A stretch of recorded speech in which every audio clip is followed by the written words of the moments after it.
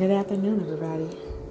I just want to come on and say, we have to be grateful that we can always go to God for guidance and clarity, and that He has our best interests at heart.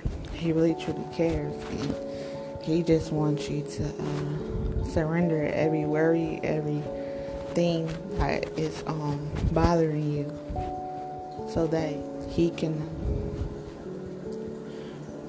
do. He already done it, so He can know that you trust Him. When we just surrender everything to Him and just let it go. So whatever is bothering you today, just seek guidance from Him and direction, and then surrender it all to Him. Have a good day, everybody.